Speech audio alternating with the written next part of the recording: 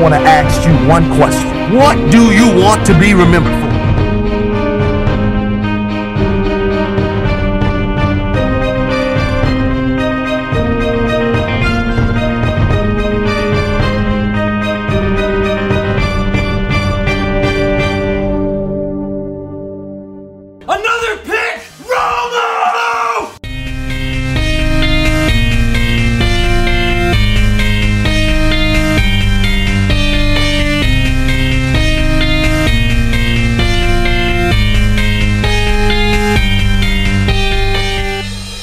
Run.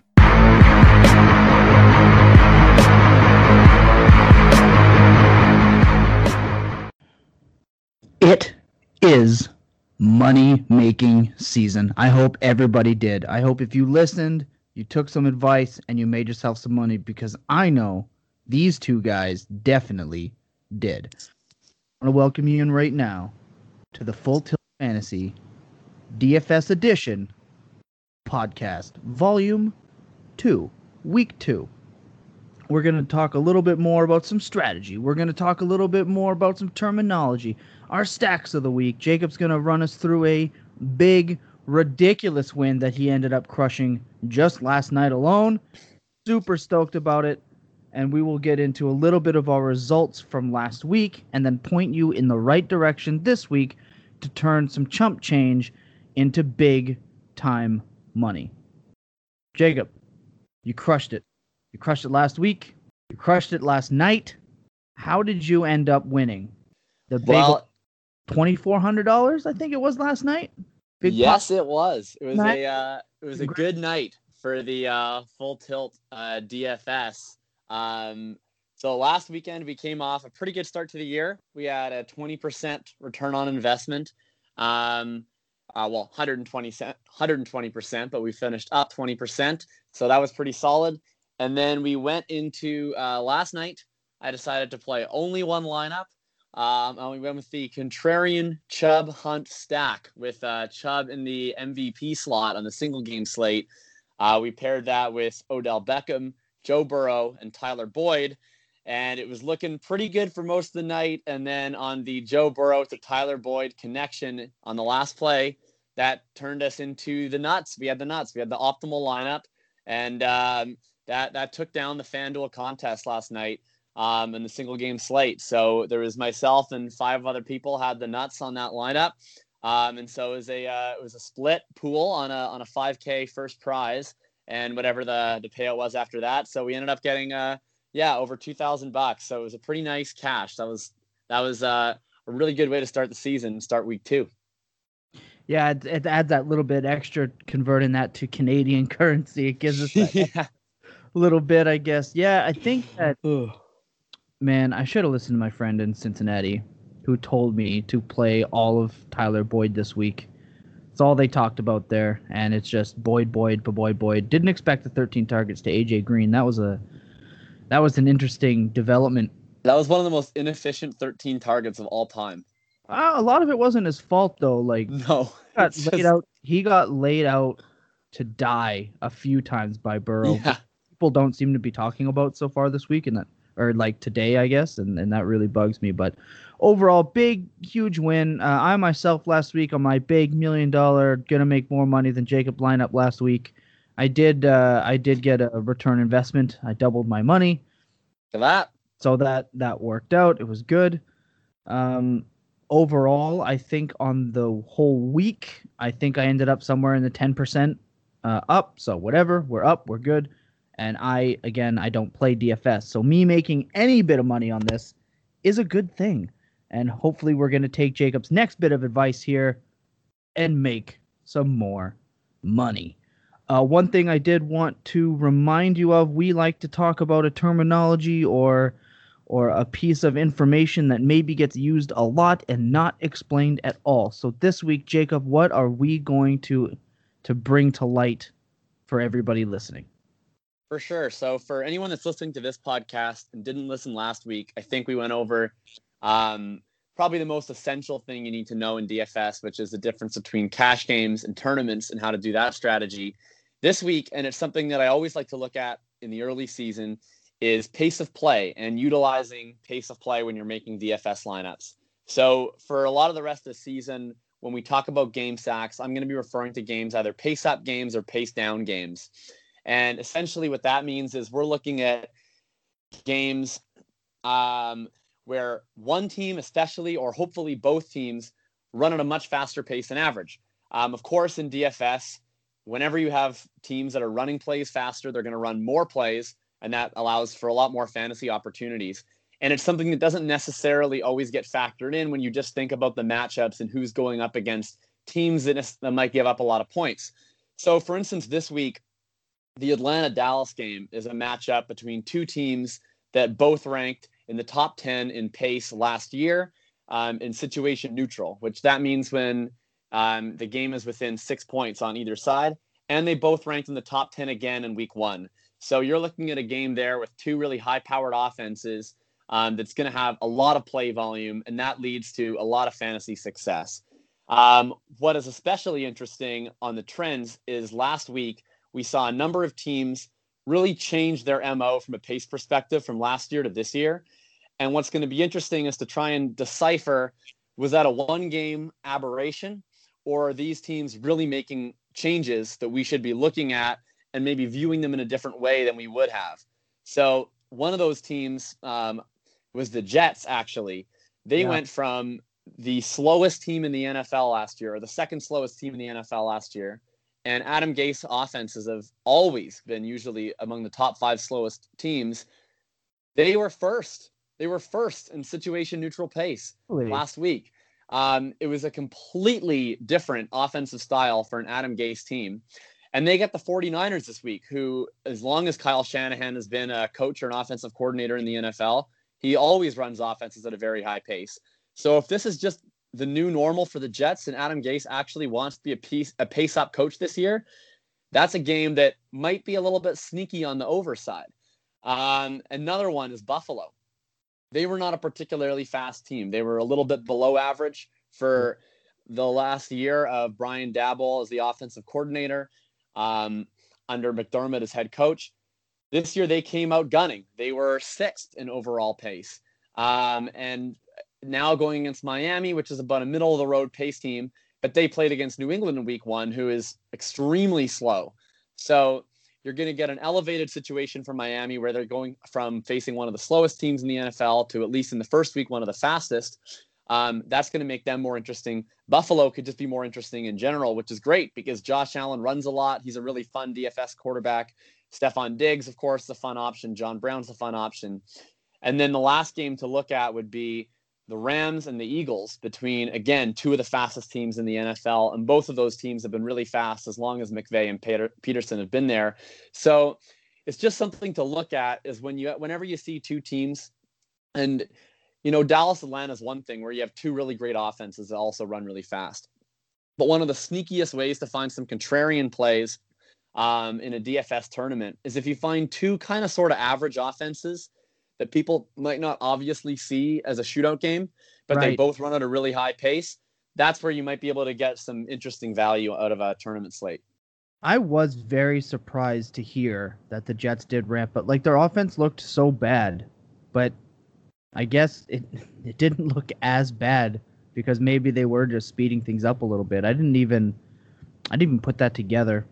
I hadn't looked at those numbers yet, so that's a good thing to watch for, especially, and like you said, like a game this week where they're without so many of their defensive backs. This could be a really good sneaky game for someone, say like Perriman, if he's healthy, and you can throw him in there. He could make you some money. Yeah, and I think the nice thing, I mean, I don't know how much you're going to want to play a lot of Jets because I do think that they suck. But, I mean, Perriman, he's going to get a good matchup without Sherman. Herndon's going to get a lot of targets without Crowder. And I think the nice thing is, you know, Jets and Washington last year were two teams that, you know, they were really not very good defensively, but because they ran so slow, it was hard to play the teams against them because they really limited play volume. If the Jets are a fast team this year, even if they're bad, it at least makes playing their opponents a lot more fun. And we saw that in week 1 where Allen had a huge game. Brown and Diggs had really good games. So, absolutely. So to stay for time, you definitely like to throw onto your Twitter feed the rundowns of your games for the week, which I think is great. But I want to talk about 3 specific matches that you had in mind to base your money, I suppose your money earnings on. And you have game number 1 down as Atlanta and Dallas. Why is this a stack of the week type game?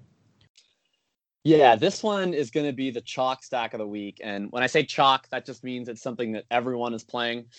And last week, I kind of faded the chalk a little bit on Tampa Bay, New Orleans. And I think for the most part, that was probably the right call. This week, I'm just swallowing all of the chalk. I think with Atlanta, Dallas, it's very good chalk. You got 2 fast teams. You got 2 great offenses. And 2 teams with pretty bad defenses. Dallas's defense looked a little better than I expected against LA, but they were really milking the clock. They were running the ball a lot. And so I don't think we necessarily got to see Dallas fully unleashed in the way that I think they're going to be against an Atlanta team that's going to come out throwing, and they're going to be pushing the pace right from the start. The other nice thing is that you've got 2 offenses here that utilize 3 receivers on the field on almost every snap. So there's a lot of opportunities to stack each of these quarterbacks with multiple wide receivers. And there's a lot of options to get into this at not that high of prices. So both these quarterbacks are elite plays in cash games or in tournaments. I think both of the running backs could be interesting plays. Zeke is going to be one of the best plays on the slate this week. He might be the best play on the slate this week. He looked great in week 1. He was involved in the pass game, obviously involved in the rush game. He gets every goal line touch. Gurley was interesting. You watched that game, I think, more closely than I watched that game. He looked great, didn't get a lot of snaps. What do you feel about Gurley this week? I think that the no preseason is skewing snaps. So when I look at, I was a little sad to see Ito Smith on a football field again as a high volume Gurley owner in dynasties. I went and picked him up a lot this year while people were on the downswing. And he looked, he ran the ball really well behind an average offensive line.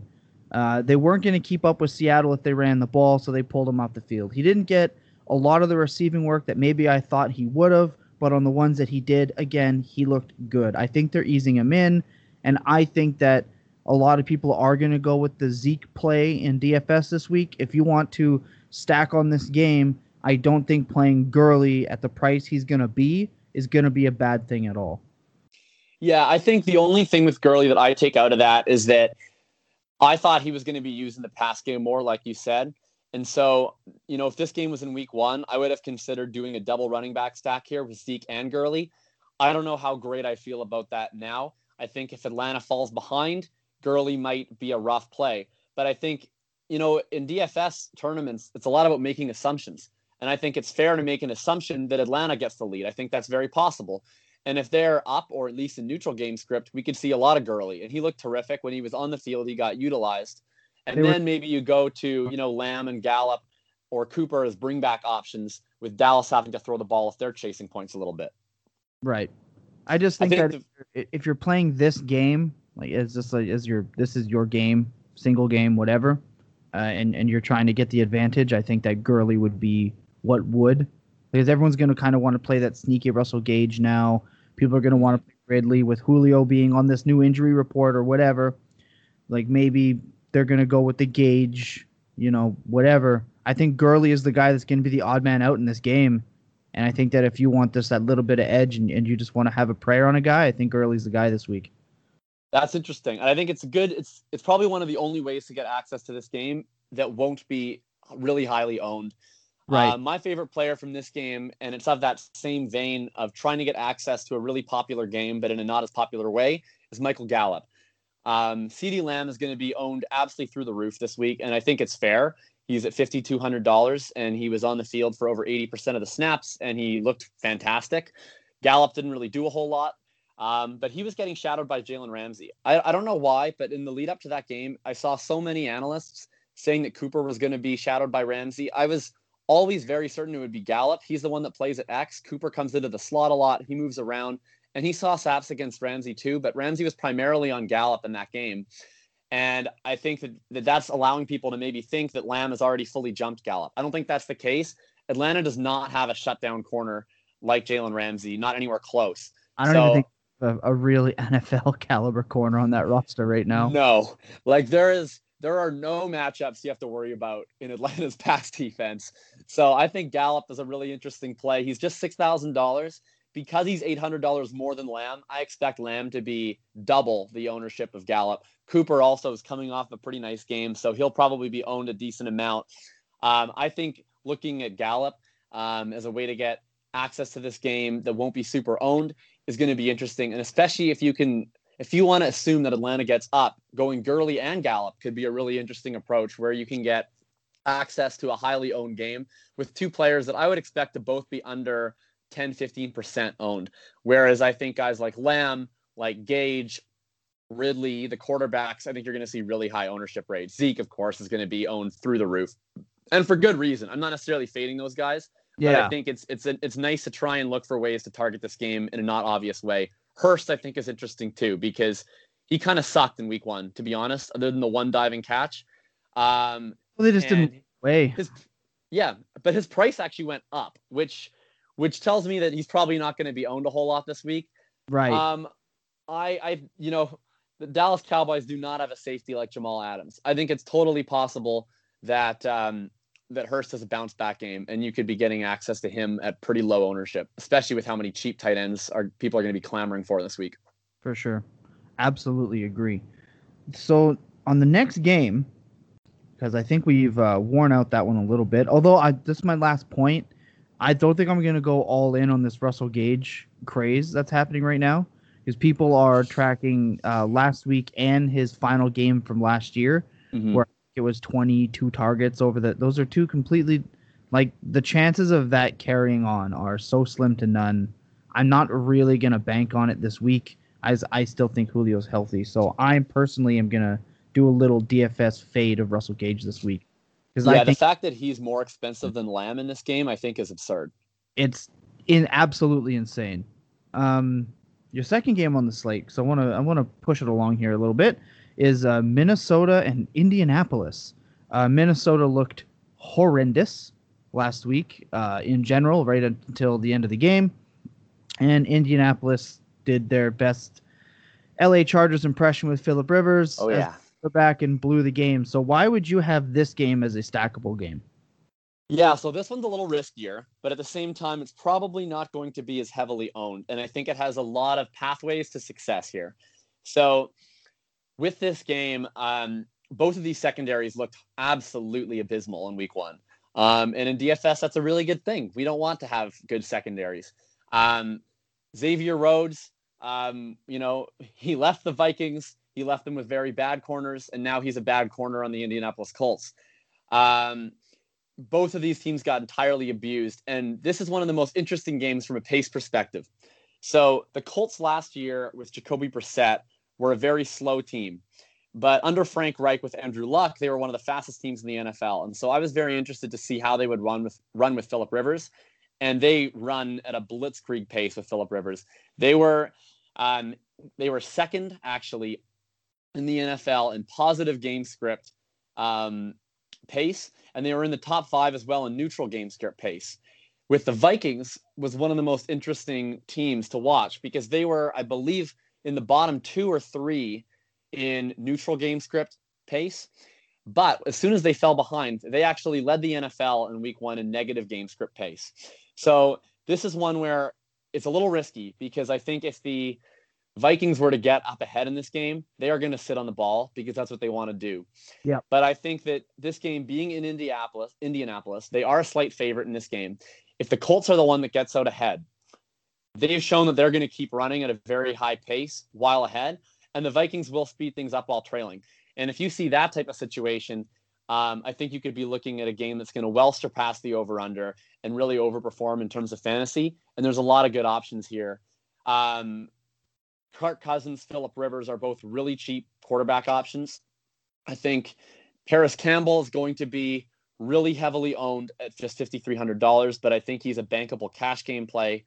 Hilton at $6,300. He was one of my favorite plays last week. It didn't really work out, but everything was there. He had a lot of air yard share. He had 9 targets. It just The efficiency wasn't there, but I think it easily could be this week in another really good matchup. And he's historically been a much better play at home and indoors. And that's what he gets this week. The most interesting play on the slate, and frankly, I think this is a choice everyone has to make when they log in to DraftKings or FanDuel, is what to do about Jonathan Taylor. Because I can't remember the last time we have had a play this good, this cheap. Like, we're looking at probably an elite running back talent at $5,800 on FanDuel, who's going to be probably seeing 80% of the running back rushing share, and he saw 6 targets in the first game. So what do we do with that? Usually, whenever you get the cheap running back, even if they project for a workhorse role like a Boston Scott last week, it's usually the sharp play to fade that running back, because usually that running back isn't very good. With Taylor, that's not the case. So what do you do with a running back who might be like 70% owned this week, but probably has reason to? I think is one of the most interesting decisions on the slate. What say you? I think I'm playing him. I think people are going to get too cute with this information, because even I'm looking at the DraftKings now, just maybe because I already have a lineup. I made it last night because I figured they were going to change what he was worth, and I'm looking. He's $5,700 on DraftKings. To put that in perspective, Le'Veon Bell, who's on IR, is $5,200. So I think that I'm just going to play him, and I'm just going to hope that he absolutely goes off, and it puts me ahead of everyone that maybe tries to get cute and maybe plays a Todd Gurley or someone else, or pays up for a running back that maybe doesn't have a great week. Maybe the people that, same kind of people that would maybe play a Joe Mixon, those types. Maybe, even a Miles Sanders doesn't have a great matchup this week, and hoping that Jonathan Taylor just crushes at his price and allows us to spend up a little bit elsewhere. I'm playing Taylor. I'm playing Taylor in every lineup. That's what you need to do. If you're playing him, you literally need to play him in 100% of your lineups or close to it. I think in cash, first of all, if you're not playing Jonathan Taylor, you're incompetent, to be honest. Like, in terms of just the value perspective, he needs to be in your lineup. In tournaments, you need to make a choice. What you do not want to do is log into your DFS source at 12:01 p.m. Central Time and see that he has 60% ownership and you have 45% ownership. You do not want half of your lineups to be tied to a player that you're beneath the market on. That's an absolute disaster. So if you're playing Jonathan Taylor, you need to be playing him so absurdly highly that you're above market. And it's probably going to take 80 to 100% of your tournament lineups to achieve that. If you aren't playing him, then just full fade. You don't need to do the 30% ownership, because then you're going to be beneath consensus and you're still going to have him. So if he plays great, you're screwed. If he doesn't play great, you're still screwed. So you have to just be decisive. It's an all or nothing play this week. You either have to just swallow the chalk and say, I think he's going to ball out, and so I'm going to be above consensus no matter what, because he's in every single one of my lineups. Or if you're fading him, just commit and hope that the touchdowns go to Hines or to Campbell or whatever. And then you have a situation where over half the lineups in the tournament you're in have a guy who didn't do that well. But you have to be decisive in this case. So my next question then is, are you worried about a situation where he ends up with kind of like a Clyde job this week, like Clyde had last week, where he gets all the rushing? Clyde ended up scoring a touchdown, but I mean more in that he's going to get replaced for the pass catching work and he doesn't get a score. Like, do you even see that being possible? Or do you just think Jonathan Taylor is so good, there's no way he doesn't walk away with multi-scores in your lineup? It's very possible. It's very possible he doesn't get a score. Because, I mean, it's possible anyone doesn't get a score, right? I mean, look at Derrick Henry. He had 31 carries and 5 carries inside the 10, and he didn't get a score. Like, shit happens. So, especially with the Colts and with Phillip Rivers, they use Hines at the goal line a lot because Phillip Rivers likes to have a pass game option at the goal line. It wouldn't surprise me if he doesn't get a score. And if you're fading him, that's what you're banking on. I do think he's going to get pass game work. He saw 6 targets last week. Max saw 3 targets before going out. Hines saw 8. Whoever is on the field, no matter what the down is, Rivers and that lovely little noodle arm of his will be dumping it off to the running back. So, okay, I just have a couple of questions then. Would you take Ronald Jones? I'm going to go just on DraftKings. This is what I'm looking at right now. Would you go Ronald Jones at 5,200 or Jonathan Taylor at 57? So, I mean, in terms of value, it's Taylor. That's why I say he should be in every single cash game lineup. But I do think it's worth being contrarian. So Ronald Jones and David Montgomery are the two guys that I think are in really good spots with really good matchups I at agree. similar prices that will probably have no ownership because everyone's going to be on Taylor. That if you want to be contrarian, you could consider, because I think it's very possible that one of them outscores Taylor this week. And if they do, then you've made a really, really great call. So Taylor's the better play, but sometimes when it comes to tournaments in DFS, you don't always go with the better play because we're playing a game of probabilities. Right? It's very possible that Taylor is the better play, but that he gets 0 touchdowns and Ronald Jones gets 2. That's possible. Is there a situation where you would play Nyheim Hines over Jonathan Taylor? Yeah, I'll be playing Nyheim Hines in lineups because almost no one's going to play Taylor and Hines. And so if you assume that the Vikings get up ahead, I would be playing something like a Cousins, Cook, Thielen, Hines lineup. I think that that's a doable lineup because a lot of people are going to be doing, I think a lot of people will stack this game. So I think if people stack the Vikings, the most common bringbacks will be Campbell or Hilton. So I think Hines is a contrarian play. And I think that there is a window where you could play Hines and Taylor. I think that that's like not a lot, but I'm going to do one lineup this week with Hines and Taylor both in that lineup. And expect a Chubb Hunt level because those are both so cheap. You can just fill the rest of your lineup out with studs. And almost no one's going to have that pairing. If they both score 2 touchdowns, you're winning. Like I'm currently looking at a lineup that I've been half in the middle of making all day because I'm just doing some research and things. And it's got Dak, CeeDee Lamb, Michael Gallup, because Dak's 68, CeeDee Lamb's only 4,700, Gallup's 5,600. So I'm really looking at Taylor at 5,700 and say, a Ronald Jones or a Nyheim Hines and just maxing out my tight end and flex for these games. Is that a situation that you would consider to get ahead, or is there like another replacement you would take? Or would you play Nyheim Hines and Taylor in that situation? If I'm playing Nyheim Hines and Taylor, I'm doing that as a full stack. So if your primary stack is the Dallas game, I probably wouldn't do that because for both running backs on one team to both pay off the way you need them to, the game needs to go really berserk, right? So you see that with Cleveland last night where Chubb and Hunt both pay off. They scored 35 points. If the Colts score 35 points, which is probably what they need to do for both those to pay off, there's going to be so much value to go around that you want Rivers in your lineup. You probably want Hilton in your lineup. And then you're probably going to want Vikings in your lineup on the bring back. So I would only do it if I'm like quintuple stacking that game. Okay, that's a good question for people just thinking that they're going to get ahead and not placing our thing with stacks being as important.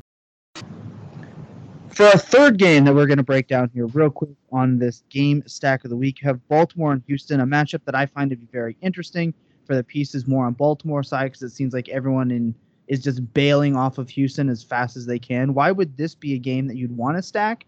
Because of that situation. Yeah, so with this one, this is definitely the third most likely game I'm going to be stacking. And, there's definitely opportunity for it to go haywire. But what I'm looking at on this game in terms of the fundamentals is it is the second highest over-under the week at 50 even, only behind the Atlanta-Dallas game.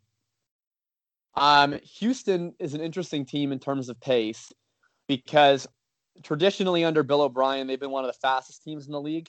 They were a lot slower last week. However, their game against Kansas City last year was one of the slowest paced games that they had played all year. So I think that might be game plan specific, and they might come out a little bit faster against Baltimore. But what this is a classic bring back game.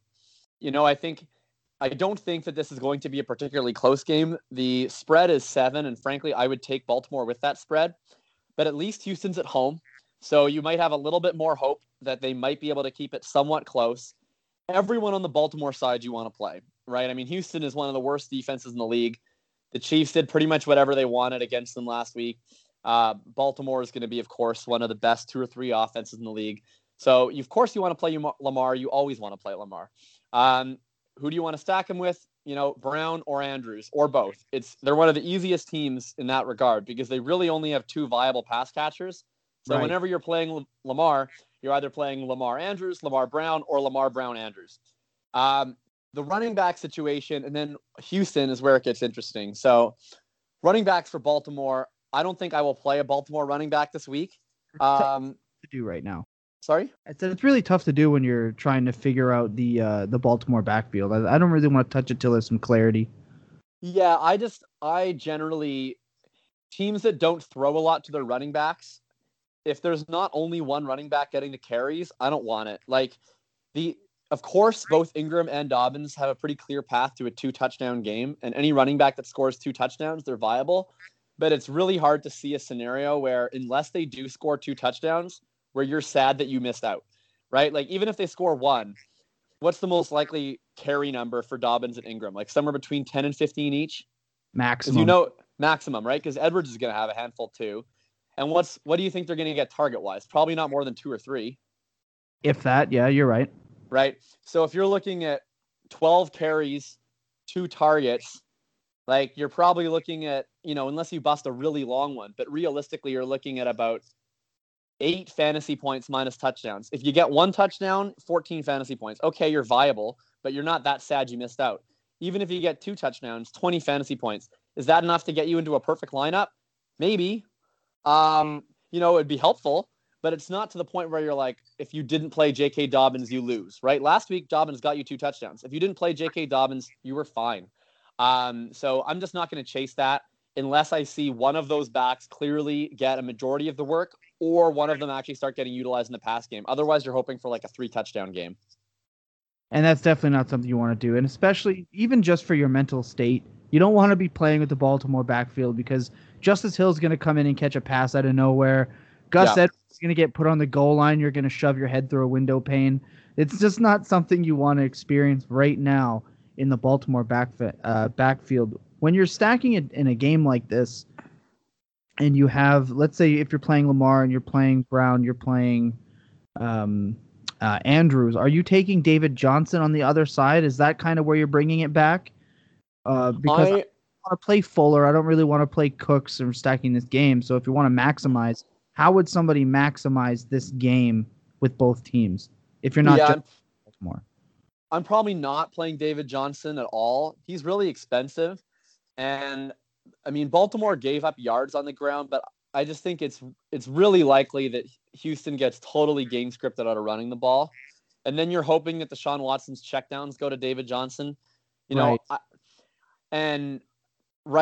Duke Johnson playing this week? I think he's questionable as of now, right? So maybe if Duke is out, then maybe, because then David Johnson might get all those checkdowns, I'd consider it. But we don't know who would be in the game in negative game script because Duke Johnson was out of that game by the time they got locked in negative game script last week. So I'm not going to touch David Johnson if Duke Johnson's playing. If he isn't, maybe. But I still don't feel like I have that big of a fear of missing out because they're probably going to be chasing points. And if you're chasing points, you're probably not running it a lot at the goal line. You're probably passing. So to me, if I'm bringing it back, I would really only bring it back with Fuller. Okay. The reason for that is just I think he's going to get a shit ton of targets. He got a lot of targets in the Kansas City game. He's probably going to get a lot of targets in this game. And at least with him too, even if the target volume doesn't work off, he does have a lot of deep routes. So he has multiple paths to me. Like one path is, okay, he gets totally bottled up, but he only catches 3 balls. However, one of them is a 60-yard touchdown. That's very possible. And the other one is they fall behind, they're passing a lot, and he gets 13 targets. I think he has 2 paths. So I don't mind bringing it back with Fuller, and he's pretty cheap. He's, I think, only $100 off the price of Hollywood Brown. So a lot of people, I think, will triple stack the Ravens. So if you go Lamar, Brown, Andrews, say you might do a double stack where you go Lamar, Andrews, Fuller, and say Andrews gets 1 or 2 of the touchdowns. Hollywood doesn't get any, but Lamar gets a rushing touchdown, so you don't really need the double stack. And then Fuller comes back. If he outscores Hollywood Brown, now you've got like a bit of a contrarian setup there. So I'll probably be using a bit of Fuller. All right, that makes a lot of sense. That's going to cover the 3 games. I want to get into your cash game plays of the week. I would like you to hit me with one from each spot, your cash games. Here we go. Yeah, so in terms of cash game at running back, I think I led on to it. I mean, the best value play of the week is Jonathan Taylor. And the thing is with cash games is you don't have to overthink it, right? If you just want to play the best expected value on the board, and it doesn't matter how owned they are, you can swallow as much chalk as you want. And Jonathan Taylor is good chalk. He's probably, in my opinion, I don't think this is hyperbole, one of the best 5 or 10 pure rushers in the league already. And he's going to get fed touches. He's probably the favorite for most of the goal line work, although I think it's possible Hines works in. And at $5,800, you just are never going to get the chance again to play Jonathan Taylor at $5,800. So I think he has to be in 100% of your cash lineups. I think the only way that he totally busts is by injury. But I think so many people are going to be playing Jonathan Taylor in cash that the fear of missing out is very high with him. A wide receiver, it's CeeDee Lamb for me. The way Dallas ran their offense is Lamb, Gallup, Cooper are going to be on the field pretty much every single play. And I don't think that CeeDee Lamb is really definitively that much worse of a play than Gallup or Cooper. He's an outstanding talent. He looked really explosive on Sunday night, and Atlanta has no corners. So I think it's possible we get a shootout there. And him being at $5,200, you get to play a really talented player at a really low rate, and that's going to allow you to spend up throughout the rest of your lineups, especially at quarterback, where it can sometimes be difficult in cash. Right. Tight end, we're going super, super cheap. It's Logan Thomas for me in cash. And that might seem kind of scary, but he saw the second highest percentage of his team's air yards among all tight ends in the NFL last week. Washington really doesn't have any proven pass catchers behind Terry McLaurin. It's Logan Thomas and it's Steven Sims, and it's not much else. And they're probably going to have to throw it a little bit at Arizona. Arizona's one of the fastest teams in the league. Washington played a pace-up game against Philly under Scott Turner, who's always been a pretty fast pace play caller. So I think you're probably looking at really a floor of 6 to 7 targets for Logan Thomas at $4,700. And if he's able to find the end zone, against a team in Arizona that at least last year was really, really, really bad against tight ends, at $4,700, I think that's a really nice floor play with a decent ceiling. And then at quarterback, I'm not overthinking it this week. There's so much value on the board at wide receiver and at tight end and even at running back with Jonathan Taylor. I'm just going to go with Dak Prescott. He would be probably my number 2 quarterback overall in the week behind Lamar. I think Lamar is totally acceptable this week in cash against Houston because there is that value on the board. But if I had to pick one, I'd probably go with Dak because he's a little bit cheaper.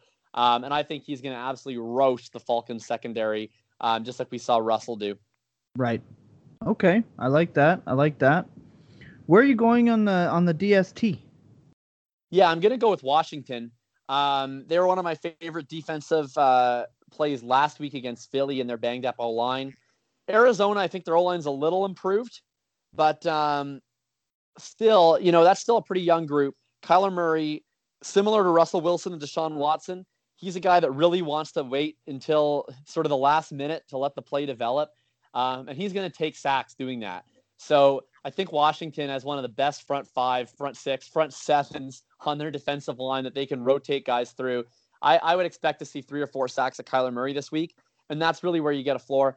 And if Kyler ends up fumbling or throwing an interception or something like that, then that's where you can really see the ceiling. So I like Washington this week. Fantastic, man. That's a good. If you can squeeze all those guys in there, I think you're looking at a good advantage. For your tournament plays, which is a little bit different, what are your top 5 for those games? Yeah, so I think my favorite tournament play, and it's a more owned tournament play than I usually like at quarterback, but it's Matt Ryan. I like Dak a lot too in tournaments. They're going to be both very highly owned in tournaments and in cash. I think they're interchangeable. I guess I lean Ryan slightly in tournaments just because he's cheaper, and I really want to have Derrick Henry and Zeke and Barkley in a lot of tournament lineups this week, especially since I'm a little bit more prone to fading Jonathan Taylor possibly in tournaments than I would be in cash. So I'm going to go with Matt Ryan there. I mean, he's going to be probably facing negative game script against a bad secondary, and they're going to play pace up, and he's going to be winging it all over the yard. He had 450 pass yards in week 1? Yep. I think it's very possible we see that again. And if you're hitting 400 passing yards, I mean, that's such an absurd floor. And, he has the upside to throw 4 touchdowns for sure. And they're a team that they play fast and they pass even when they are up. So even if they do get off to a good start, I think the floor for Matt Ryan is enormous, and he can go berserk against this defense. And Dirk Cutter does not like to run the ball. I think he's I think it actually bores him up in the booth when they. Yeah, he wants to sling it everywhere, and for fantasy purposes, that's very helpful. Yeah. Where are you looking at it? Yeah, I'm looking at the exact opposite of the Falcons. I'm looking at Derrick Henry. This is a guy that had 31 carries in week 1. That's an absolutely obscene number. It's incredible that he didn't score a touchdown, but 31 carries in week 1.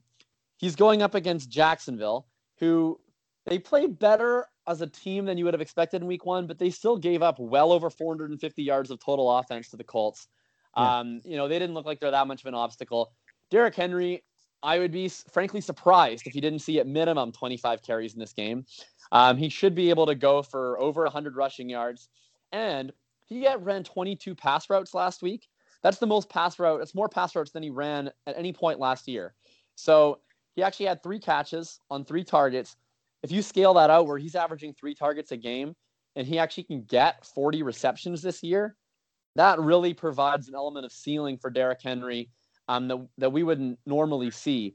So I love Derrick Henry this week. I think that the possibility for just an absolute boom of like 130, 150 total yard game with 2 or 3 touchdowns is there. He's going to be my most owned running back in tournaments this week. And he's going to be popular, I know, but I think he's good chalk. And I think there's other ways to diversify. A wide receiver, I mentioned this guy earlier, and this is one of the ways I'm kind of diversifying despite a popular game, and it's Michael Gallup.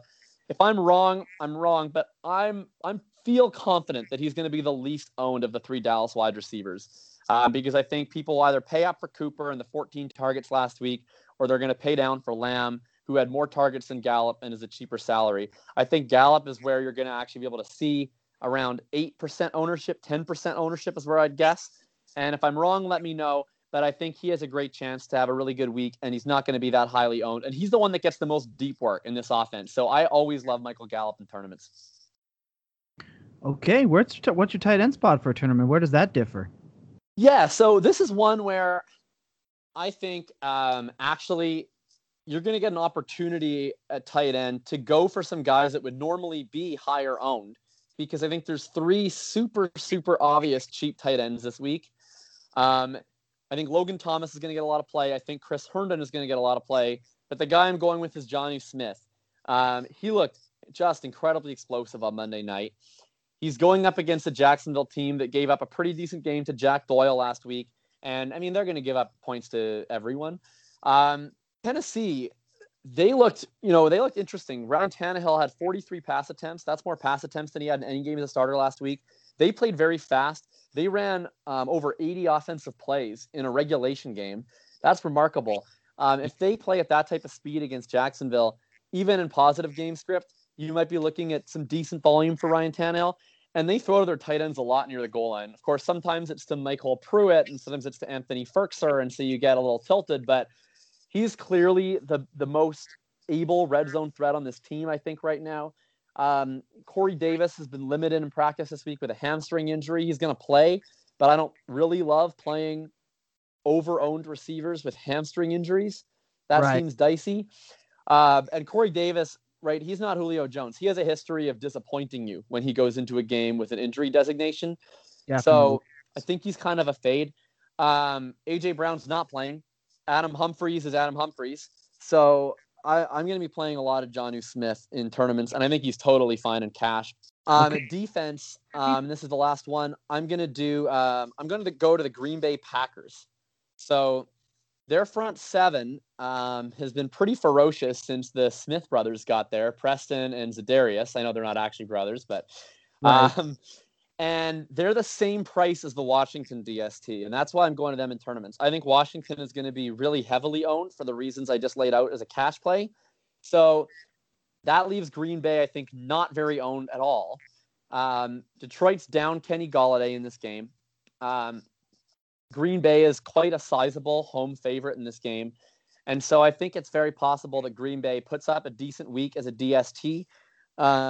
And on the off chance that they outscore Washington, the asymmetrical upside of that is going to be really large, because I think Washington's going to be about 4 or 5 times as heavily owned as Green Bay. And if they're able to outscore Washington, you're gaining a lot of opportunities with similar lineup constructions to what people are building with Washington. That's great, man. I mean, those are definitely a lot of the people and a lot of the teams that I'm targeting for this week's games, and I'm definitely looking forward to it. What's your big money-making, help everyone win, $2,000 in one game lineup that you're playing this week? Let's make the people some money. Yeah. So this week, The Sunday Million lineup that we're rolling out. I've mentioned a lot of these guys, of course, already. So what we're doing here is we're going to do Matt Ryan at quarterback. We're going to go an absolutely aggressive stack at that Atlanta-Dallas game, where I think there's a lot of possibilities for a really, really high total in that game. Zeke Elliott's going to be my running back in that game. I'm going to be banking on Dallas getting up to a little bit of a lead and then Atlanta passing, and that's where we go with Ryan. Derrick Henry, I'm going to do as my second running back for all the reasons we just mentioned. Julio Jones is a guy I'm going to be playing in tournaments this week to pair with Matt Ryan. Calvin Ridley had the huge game last week with the touchdowns, and Julio's been limited in practice this week. So I think a lot of that ownership is going to funnel to Ridley. It's even going to funnel to Gage. Julio has had a long track record of playing perfectly well with injury designation. So if he says he's fine, he has more than earned the right for me to believe that he's fine.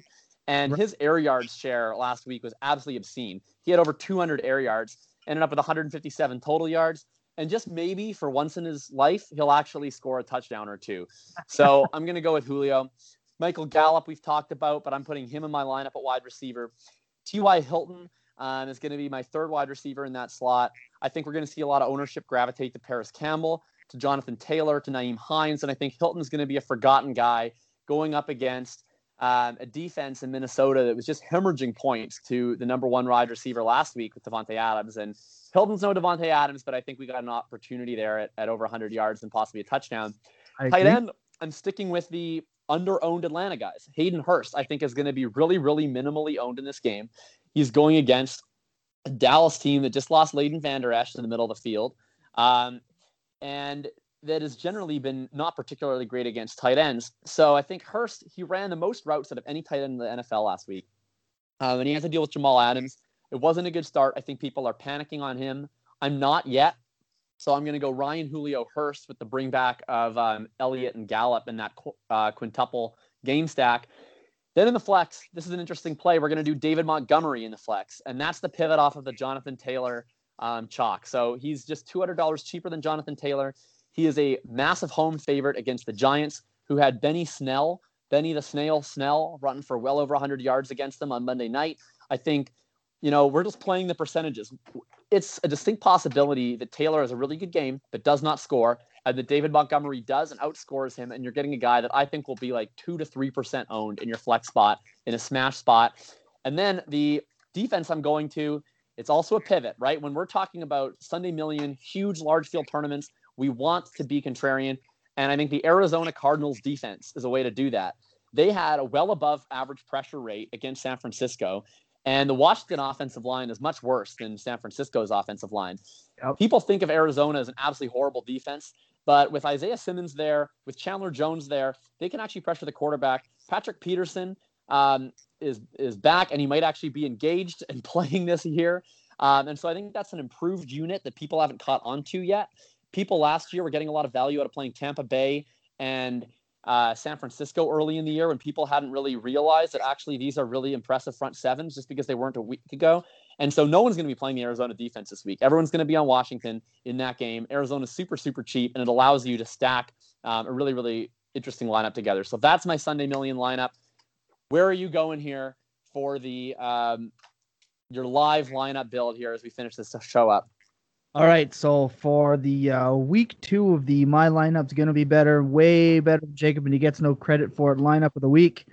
I'm actually going to take a lot of your advice here. So I'm staring down at Dak Prescott. That's where I'm going to go. He's 6,800 here on DraftKings. So we're going to lock him in. For my wide receivers, I've locked in Amari Cooper and Michael Gallup at 6,300 and 5,600 respectfully, which are absolute steals here, allowing me to go with Julio Jones at 7,400 for the same reasons that you mentioned. I think that the Russell Gage hype up is way too strong right now, and I just think he comes crashing back down to earth. Right. Last week was the week to play Russell Gage, and we enjoyed it, and it was great, and now we leave him behind. Exactly. Which leaves my running backs to get stacked, only because at tight end I'm playing Mo Alley Cox at 3,000 DraftKings. Jack Doyle's out, by the way. So that's a nice deep play. Exactly. I'm thinking with my running backs how I stack them here. he's going to give me a great opportunity to rank in points on a play that I don't think a lot of people are going to be focusing on. I actually thought about Jordan Reed here with the Kittle news, who's he's actually like $300 cheaper than Mo Alley Cox. But when I went through the lineups, I realized there's no players that this really pushes someone up a tier. So I'm going to keep it at Mo Alley Cox and leave the off-injured Jordan Reed out of my lineup. In doing so, it allowed me to stack my running backs with Derrick Henry at 7,900 and Jonathan Taylor at 5,700. I almost went with Montgomery. He's only $100 cheaper than Taylor, but I figured for the $100, it doesn't help bump anybody up, so I wasn't going to push it. Now for my flex, so cheap, Deontay Johnson against Denver is 4,500 right now. That's interesting. That's what I was thinking. I was gonna go with Darius Slayton, who I like this week in his matchup. He scored the 2 touchdowns. I don't think he's gonna score 2 again, even though he could. But Deontay Johnson is for sure going to get his targets against Denver. He got 10 targets last week. Really good. My defense is where I'm struggling right now. I'm struggling. I'm actually going to play the Rams. I'm going to play the Rams. That's a good play. I think that Wentz is going to get absolutely obliterated, and he's going to throw these 2 balls for picks, and the sacks are going to come. So my big, huge $1 million, super ultra good newbie rookie lineup that we're putting in here is Dak, Jonathan Taylor, Derrick Henry, Amari Cooper, Michael Gallup, Julio Jones, Gigantor, Mo Alley Cox, Deontay Johnson, and the Rams defense. And that's going to do it for week 2. I hope you guys lock in your money. And I just wanted to say quick, just another clarify for people that didn't listen to the first show, when Tom's building that lineup, that's a DraftKings lineup. Mine's a FanDuel lineup. His flex being a wide receiver, DraftKings is a full PPR site. It is entirely acceptable to play a wide receiver in flex on DraftKings. If you are building a lineup in FanDuel, do not play a wide receiver in your flex position under any circumstances. It's punishable by death, but it's entirely acceptable, possibly even optimal on DraftKings. So when Tom's doing that in the flex, I consider the flex on FanDuel to be a 3rd running back slot. It's totally acceptable to play wide receiver in the flex on DraftKings. So I just want to make that distinction for people. That's a very good point. It's just future reference. Yeah, I always go DraftKings. It's just what I'm used to. So like I said, I hope you guys locked in your lineups. I hope you guys are listening to us. Let us know. Follow on Twitter. That's FF_RTDB, and that's FFImBq. Let us know. Show us your lineups. Show us the money you're raking in, because that's all we're here to do, and keeping it fun for you guys. So that's going to do it. Week 2. That's Full Tilt. Go make some money.